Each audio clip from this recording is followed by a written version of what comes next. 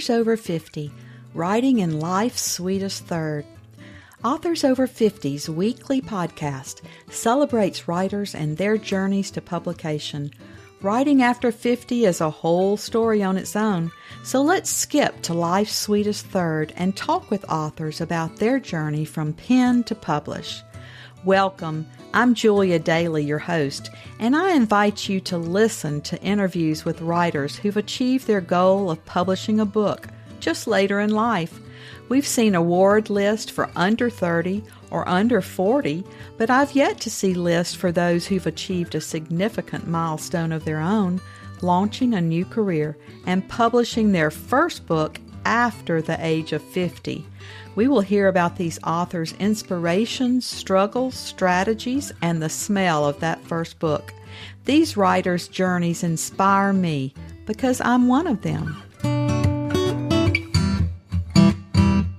My guests today have been married since 1972. Trained as psychotherapists and relationship counselors, they have worked with individuals, couples, groups, and organizations since 1975. They have lectured and taught at learning institutes throughout the USA and internationally. They've authored 5 books, including the bestseller, 101 Things I Wish I Knew When I Got Married, Simple Lessons to Make Love Last, with more than 100,000 sold. They are founders and co-directors of Bloomwork, based in Santa Cruz, California. Welcome to Authors Over 50, Linda and Charlie Bloom. Delighted to be with you. Thank you for inviting us. Great to be here. Thanks. I'm glad to have you. And as always, our opening question on Authors Over 50 is, what took you so long to write that first book? Well, we were so busy raising kids and raising our business that we had a lot of irons in the fire. We both had busy counseling practices, doing psychotherapy and marriage counseling with people. And we were, back in those days, teaching 30 workshops a year, between the evening workshops and the weekend workshops and the 5-day workshops. And so we were so busy, it was hard to find the time. When the kids left home, and when we really made it a priority to sit down and write down some of the wonderful ideas, that's when everything changed. But we were 57 years old before our first book got published. So we were late bloomers, so to speak. You have the perfect name for it. Yeah. Yeah. Actually, the first book that we got published was when we were 57, but there was another book that we began and actually wrote, for the most part, the main text, several years before then, but we never finished it, and we ended up finishing it later on. It turned out to be our third book, yeah, in terms of the ones that we got published, that was the first one. You know, I hear from a lot of authors who say, well, I wrote that book when I was in college or in graduate school and during my MFA, and I put it in a drawer, and then I wrote another one before that, and then I brought it out. So I think we can write out of sequence sometimes and bring those out as the time is appropriate. Keep those old drafts. You never know when you might want to call them up. We had shown it to an agent who we respected, and she said, that's a memoir. Nobody's going to want to read your memoir. They don't know who you are. You better put yourself on the map first and do it afterwards. So we followed her advice. Well, obviously, you're writing about topics that we all need in our relationships. And I wish that I'd known about your work a long time ago, because you might have saved me from a marriage or two. No, you're not the first interviewer who's told us that, believe it or not. I bet. Let's talk about the techniques that you use as writing partners, because we don't always interview people who write together, or especially couples.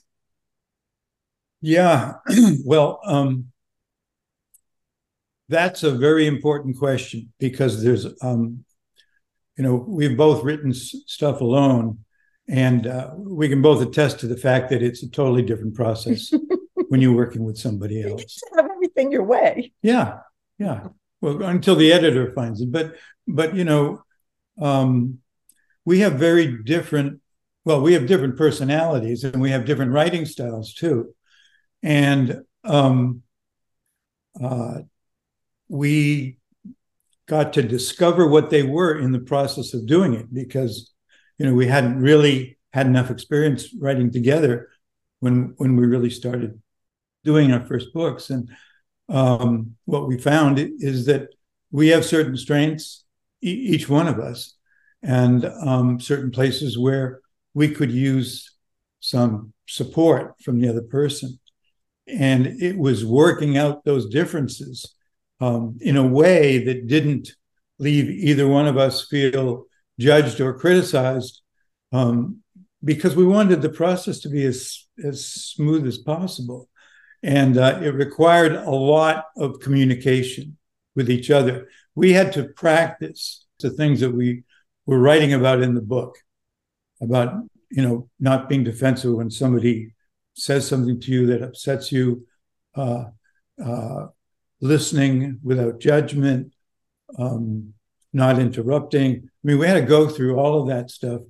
And it was, it was challenging. And Linda can talk a little bit more about this, but she's more of a detailed person, and which is really good because she can give great examples and she can get into the specifics. And I am more of a broader perspective, let's say. And so it was kind of integrating those two styles because they both were important. I have a strength, a signature strength, that I'm organized. It's how my mind works. I've got a concrete sequential mind. So I see the whole book and I have an outline and I work from an outline. He's got an abstract random mind and he sees the big overview, but not the details so much. Mm-hmm. And I am willing to face the blank screen and the blank page, and I'm not intimidated by that. And I put things down that are really rough. We brainstorm ideas and I take notes and I put it all down. And then he comes along and beautifies it because he's the silver-tongued poet and he was the English major. He has the gift of language. So I do the rough draft, the first stuff to get things rolling. And then he comes and refines things and make them more literary.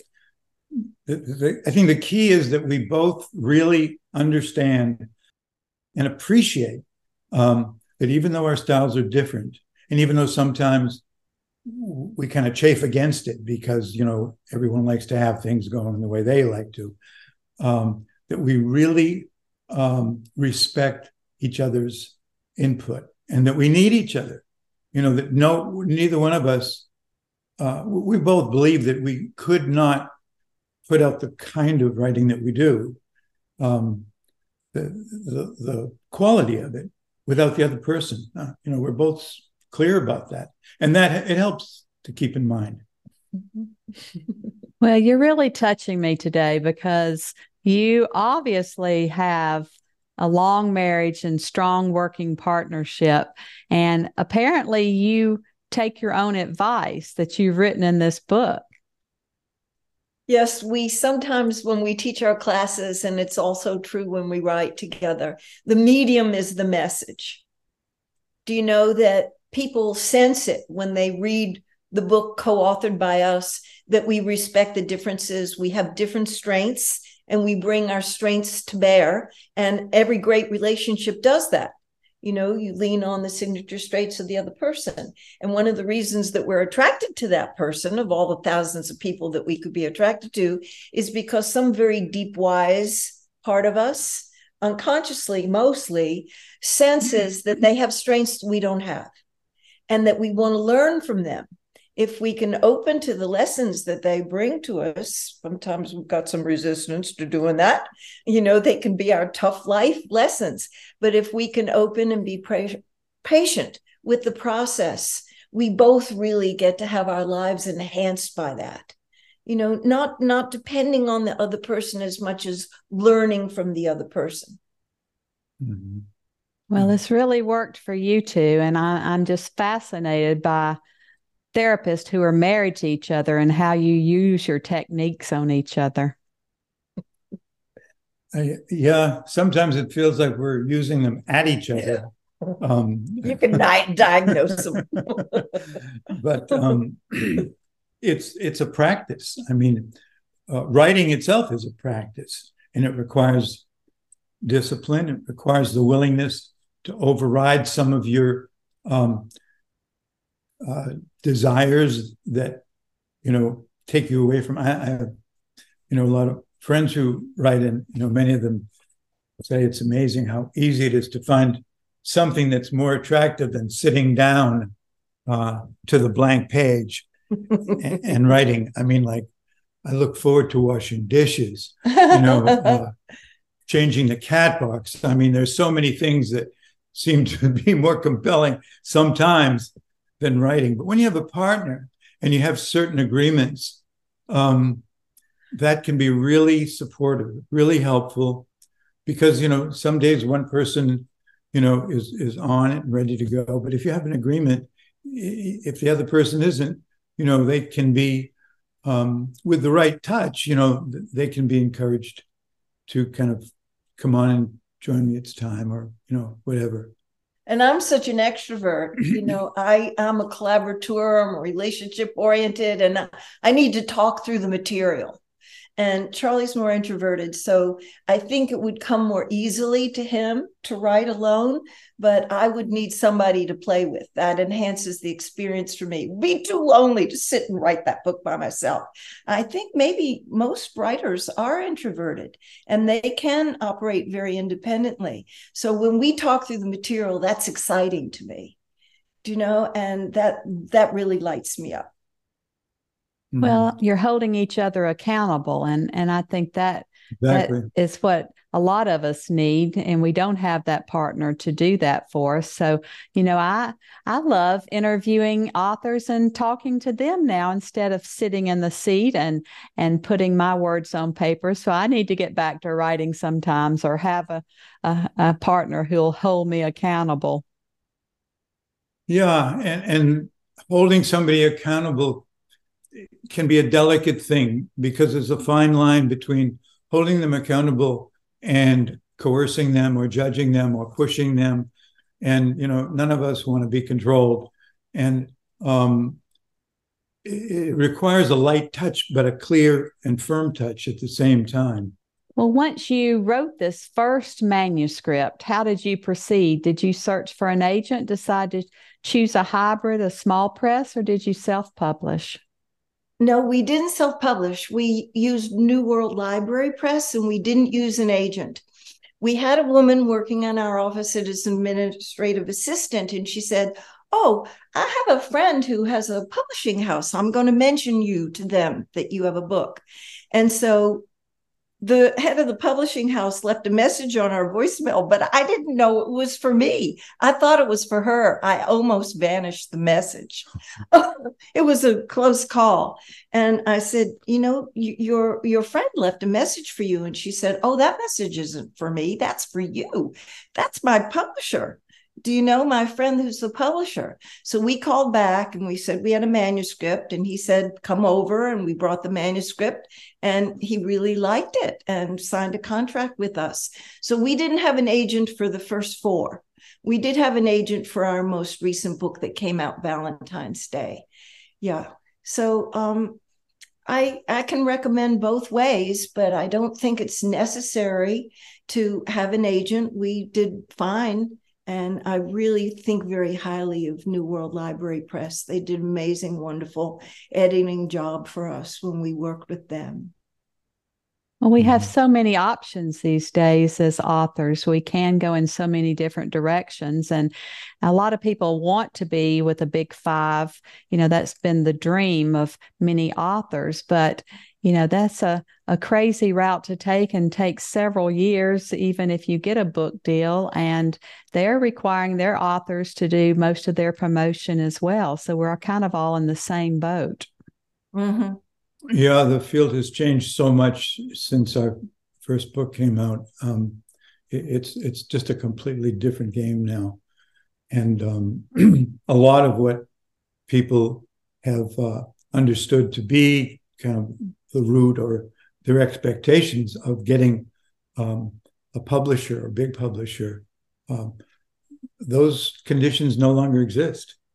And you really do have to be willing to take a lot more responsibility financially, even with a big company sometimes, in terms of being able to put out certain amount of your own resources to support the promotion, because the support that we got for our first book is not readily available anymore for most writers. You really got to, unless you're a celebrity, most authors don't even earn out their advance, which I'm understanding has gotten smaller and smaller. And then you only receive about 10% of the proceeds. So I think that's why a lot of authors are turning to other options. Yeah, I think the difference between what you would get on your own compared to a publisher has really diminished, because the publishers because the field has shrunken, because so many publishing companies have gone out of business. The difference is much smaller than it used to be. It used to be, well, if you did it on your own, you're going to get this result, but it's going to cost you something. But if you get a publisher, they're going to cover that. But now the gap is much smaller, and the return in terms of the royalties, if you can generate the kind of publicity that you need to get the sales, you'll get a much higher percentage per book. And the attitude of the royalties. The attitude towards self-publishing has really shifted a lot. And it's perfectly respectable to self-publish now. A lot of people are choosing to self-publish, even if they have an offer. A publisher, and they choose not to because they want the power and control and influence, the timetable to suit them. Yeah, that's the other thing.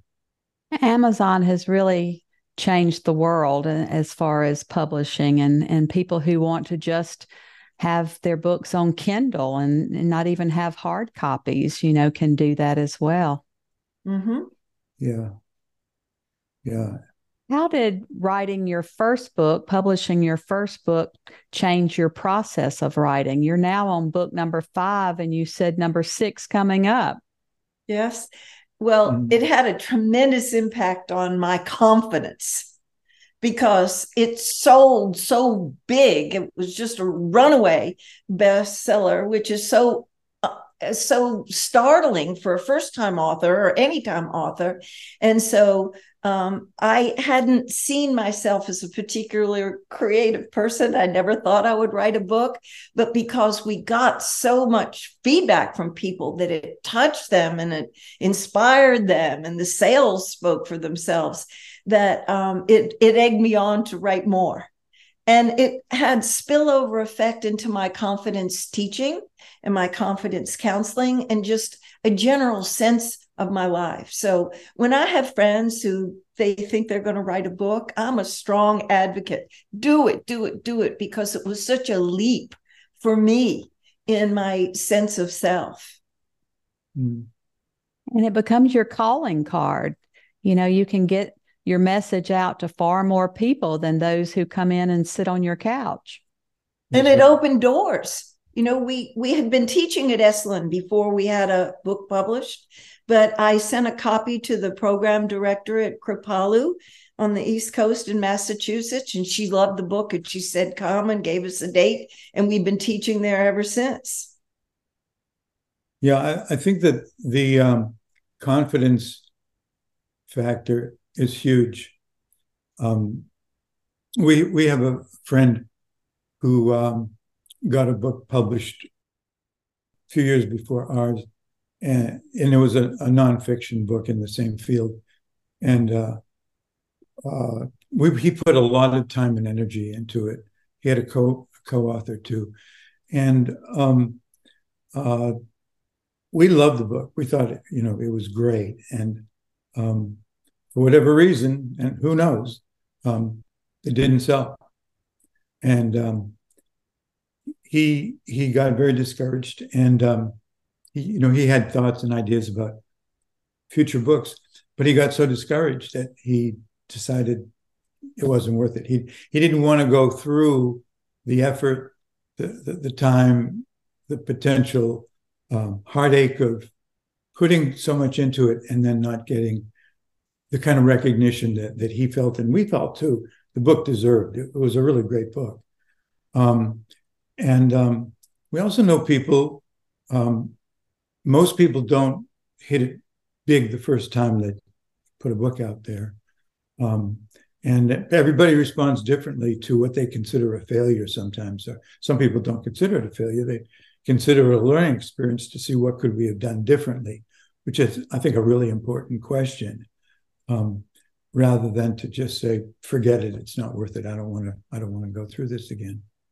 But some of those people will get back on the horse again after they get bucked off of it, and they will hang in there.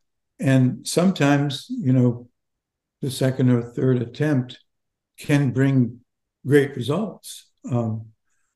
It really depends upon whether you feel that you've got something to say that needs to be said. Mm-hmm. That really will, if it's nonfiction, if it's something that will really enhance people's lives in a meaningful way, and you really feel a passion for putting that out, or if it's fiction, if there's something that you feel could really grab people and hold their attention and really give them an experience of reading itself that would be fulfilling and meaningful. I think that's the key to being able to really put out the kind of focused, intentional commitment that it requires. If you've got that kind of juice, then even disappointments, they'll still be disappointing, but they won't necessarily stop you from continuing. And I think that's the main thing.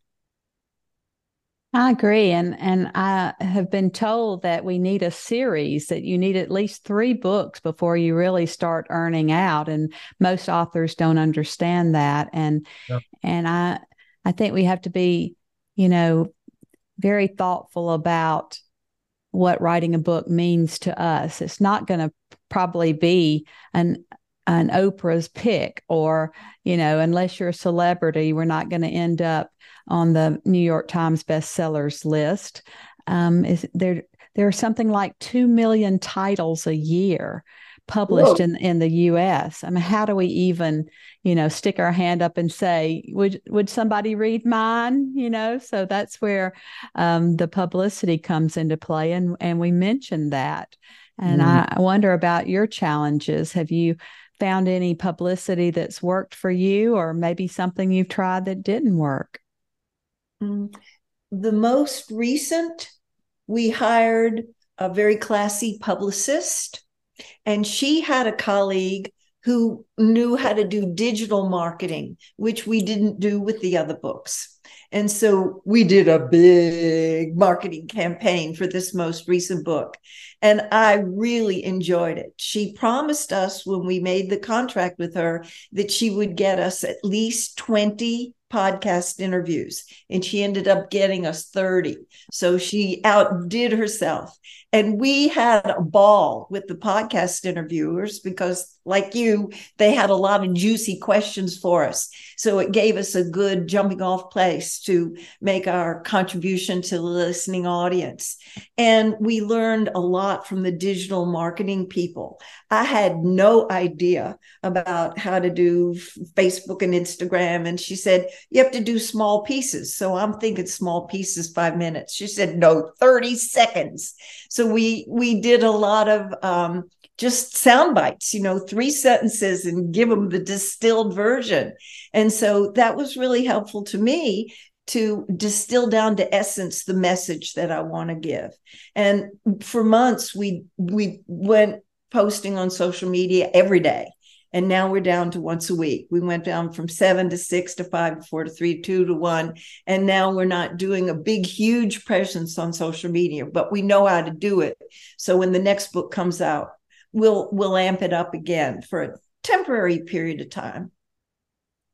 You know, it's so true that authors can write 70,000 words, 80,000 words for a novel. But when we're asked to write 2 log lines or a blurb about the book, then that's the most difficult. It's harder. Absolutely. Yeah. Yeah. It's much harder to take an idea and condense it into a soundbite that is really limited when you have the luxury of being able to, spend more time and give more words to something. Why don't you tell us a little bit about the passage you've brought to share today, and then read so we can hear your tone and voice in your book? Okay, so this is an end to arguing 101 valuable lessons for all relationships. A lot of them we illustrate from our own personal relationship. What we've learned, we had a lot to learn about how to handle differences. We're real different, and we used to be hotheads and fight a lot. And that's part of our past now, I'm happy to say. So these are just small little chapters, 101 of them, distilled down to essence. And the one that I chose is called, Are You Checking In or Checking Out?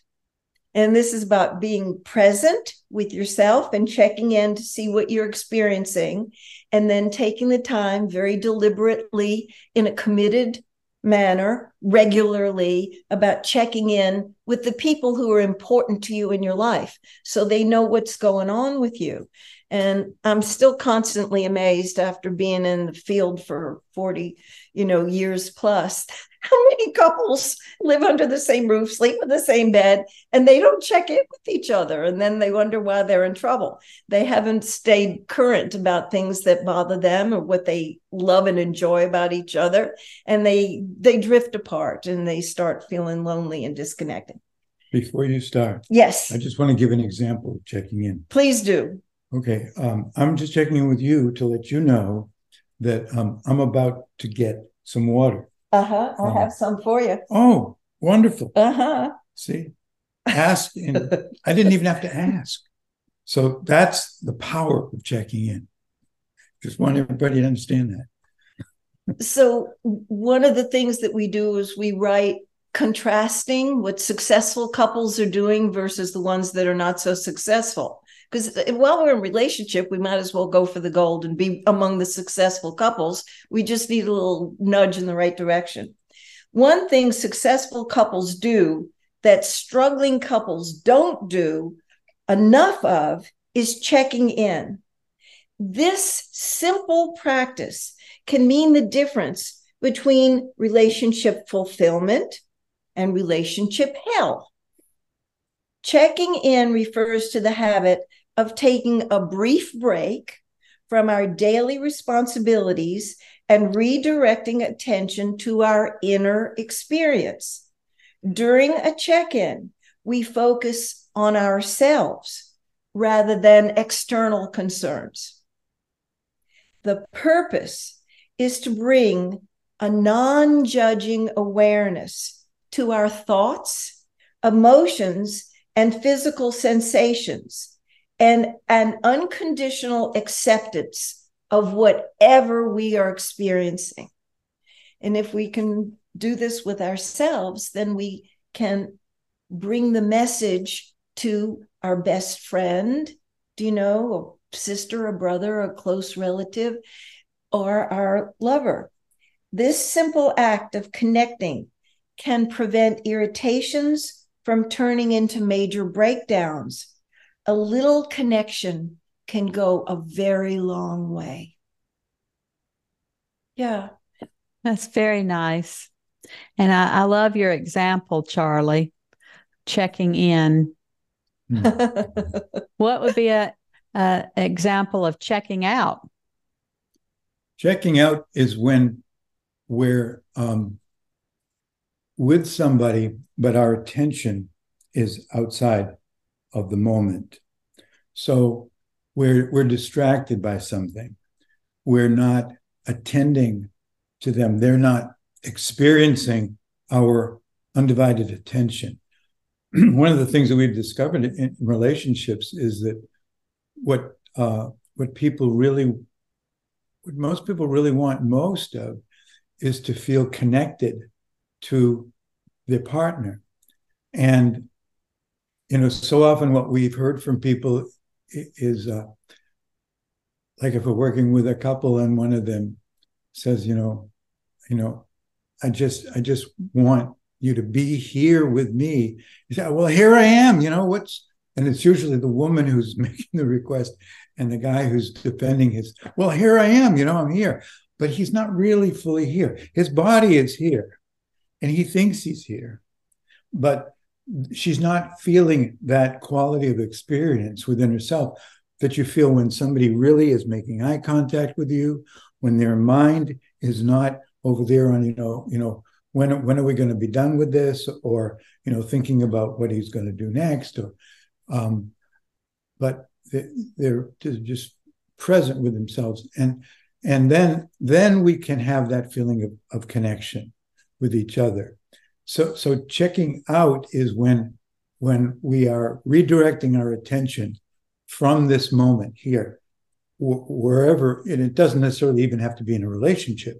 It's just, I could be driving and I'm daydreaming and not noticing, not paying attention. It's where our attention goes. And when our attention is not in alignment with our present experience, that's what we call checking out. And the antidote to that is two words: show up. Mm-hmm. And this is the antidote to the epidemic of loneliness that we're experiencing in the culture.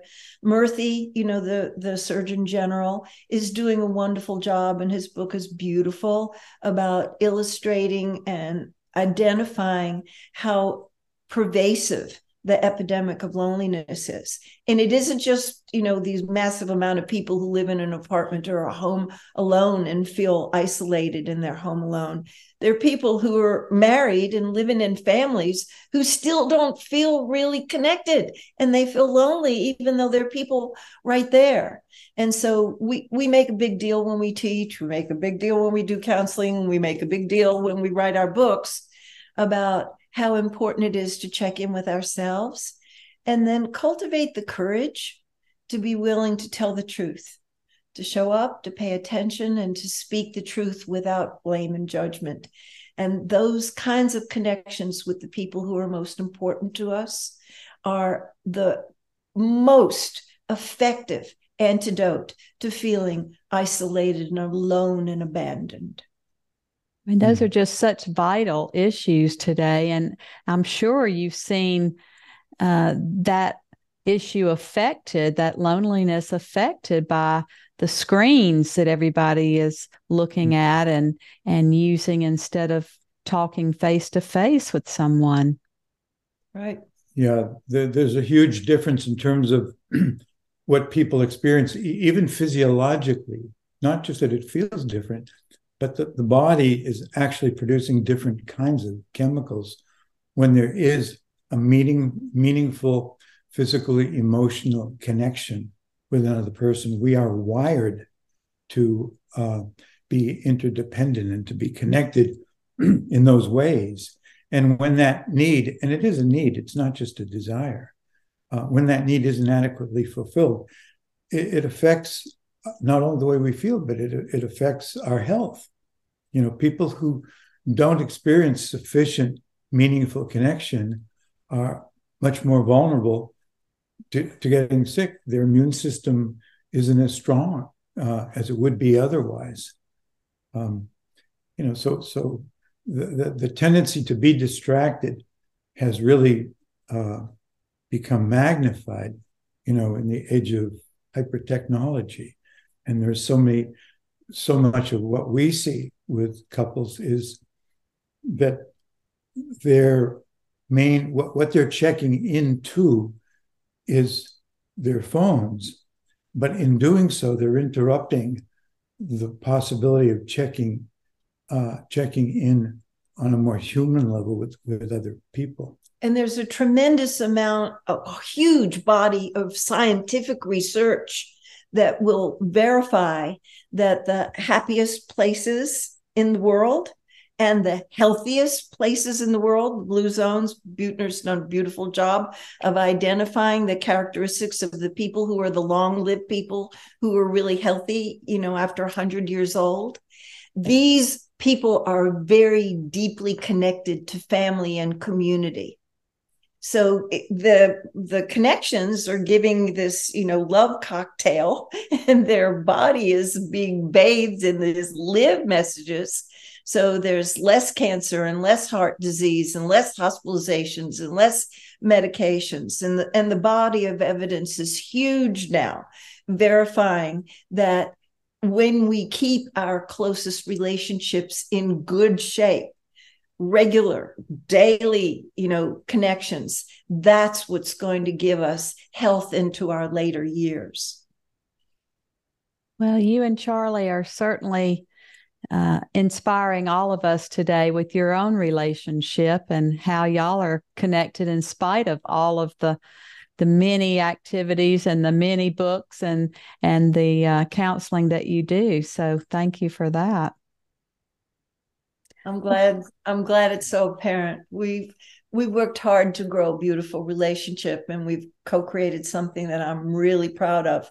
And we had humble beginnings. Let me assure you that we didn't luck into this. We earned our way in, and it's one of the things that we teach when we write and when we teach and when we counsel, is that if you've got some fire in the belly to do the work, awesome things are available to you, more than you even let yourself vision, that you can be among the happiest couples. We sometimes call them the blue ribbon couples or the Olympic athletes of marriage. Yeah. And it's a piece of work. Yeah. I just want to tie this in with the theme of writing, and particularly of writing with a writing partner, or being part of a writing group where there's mutual support provided. Like Linda said, I tend to be more introverted. She's more extroverted. So I'm comfortable writing. I'm more comfortable writing alone than she is. But I find that it's much more. It provides a lot of valuable input and support just when we write things together. For example, our memoir, we wrote together, but we didn't write. We didn't sit down together and write it. Working on the same piece. We did alternate chapters in the book. One would be my experience, and the other one would be Linda's, and then we would basically, we wouldn't integrate the material. We would just keep the chapters separate, but we would give input to each other. We would kind of, just to make sure that we were both staying in the same time period when we were writing. But then another way of co-writing together is something that we found worked because of our different styles, of her being more detailed and my being more global, where we would write and kind of craft what we were writing with input from each other, so that we were doing it cooperatively and kind of be editing along the way. But the challenge in that for us, and I think for a lot of people, is as writers, most of us are sensitive to criticism, and some people more sensitive than others. And to give feedback to somebody in a skillful way is really, really important. And I was thinking maybe we might want to say a little bit about how to provide skillful feedback I'm fond of the sandwich.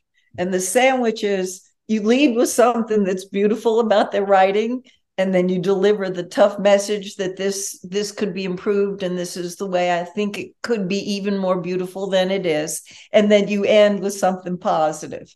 It goes down a little easier to hear it that way. Got to find something positive, though. Well, I just love this because you two are certainly reaping the results of all the work that you've put in over the years, and are role models for everyone who knows you, I'm sure. And the way that we can get to know you is through these books that you've written. That's certainly a legacy that you're leaving for the world. A lot of people who write about relationship are pretty closeted about their own personal experience. But in book number 1, about a third of those stories are us. And the others are about friends of ours and clients and students of ours. And the memoir is a pretty gory story about when we almost threw in the towel and ended our marriage because we had an irreconcilable difference that just wouldn't give way. And we came pretty close to quitting. And then, it's a gory story with all the details about how awful we fought. But it's got a really happy ending because we ended up that the trust was even greater than before. And so, we find when we teach, when we tell our before and after stories, they're so inspirational to our students. And they say, well, look how screwed up they were and how happy they are now. We could do at least that well, that we decided we would be self-revelatory in the books as well. And people seem to appreciate that, that we don't set ourselves up as the experts, above everybody else. We're learning along with everyone. And there's so much to learn about relationship. Well, perfection is intimidating, and we don't want to just see the finished product. We want to know the steps that it takes to get there. So I think that's what y'all definitely do. Yeah. And this has been such a great visit. I could just speak to y'all for hours and hours. I might need to sign up for one of your courses, but we'd love to have you. As always, our last interview question on Authors Over 50 is, our writers over 50 are a unique set. Do you have advice for writers 50 and above? Well, I consider writers who are, in their 50s youngsters. And we know people who are writing well into their 90s, getting books published, many of whom didn't even begin until they were in the last quarter of their lives. So, like they say, age is just a number. Don't be discouraged by that. I think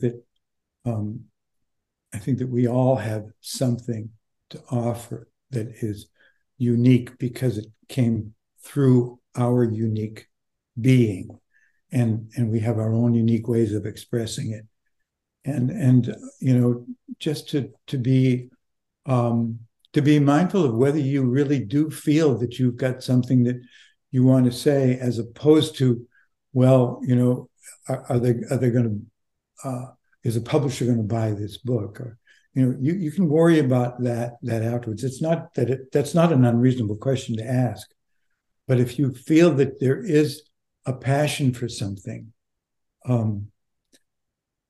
don't squelch that by becoming too, quote, realistic.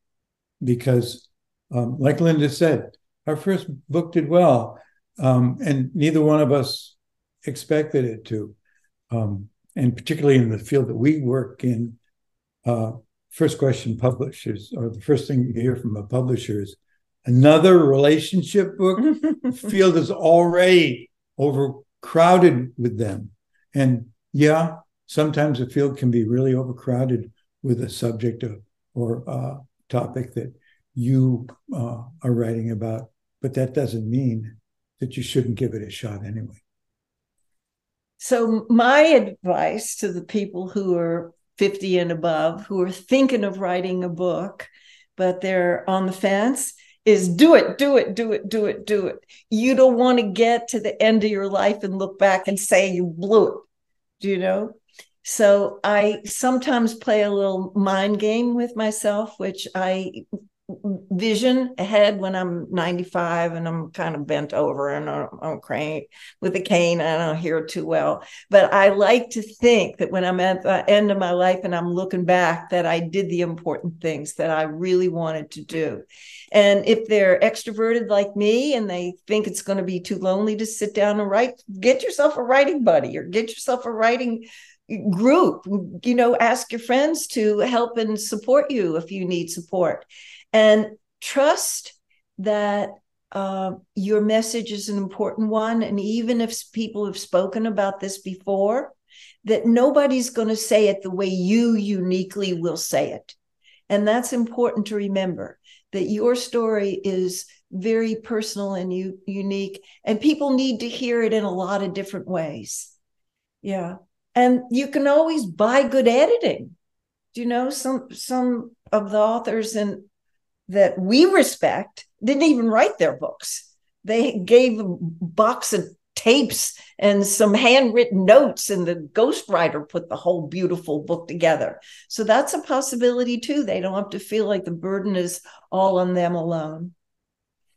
You've certainly given us a lot of food for thought today. I know that y'all are writing on topics that are so vital to this country and everywhere in the world. We have an epidemic of failed marriages and young people who don't think marriage is even necessary. And so I'm just thrilled to have you on this podcast to speak to everyone and be a role model, and certainly a great legacy for all of us with your books. So thank you for sharing with us today, and we're happy to count you among our authors over 50. Thank you for having us. I enjoyed the interview. Keep up the good work. And you as well. Thank you for joining us today. Please look for Authors Over 50 every Thursday, when we will have conversations with accomplished debut novelists over the age of 50. Please subscribe and share with a friend. And check out my own publication journey after 50 at www.juliadaily, that's DAILY, like dailynewspaper.com. Until next time, keep reading and writing. And remember, it's never too late to fulfill a dream in life's sweetest third.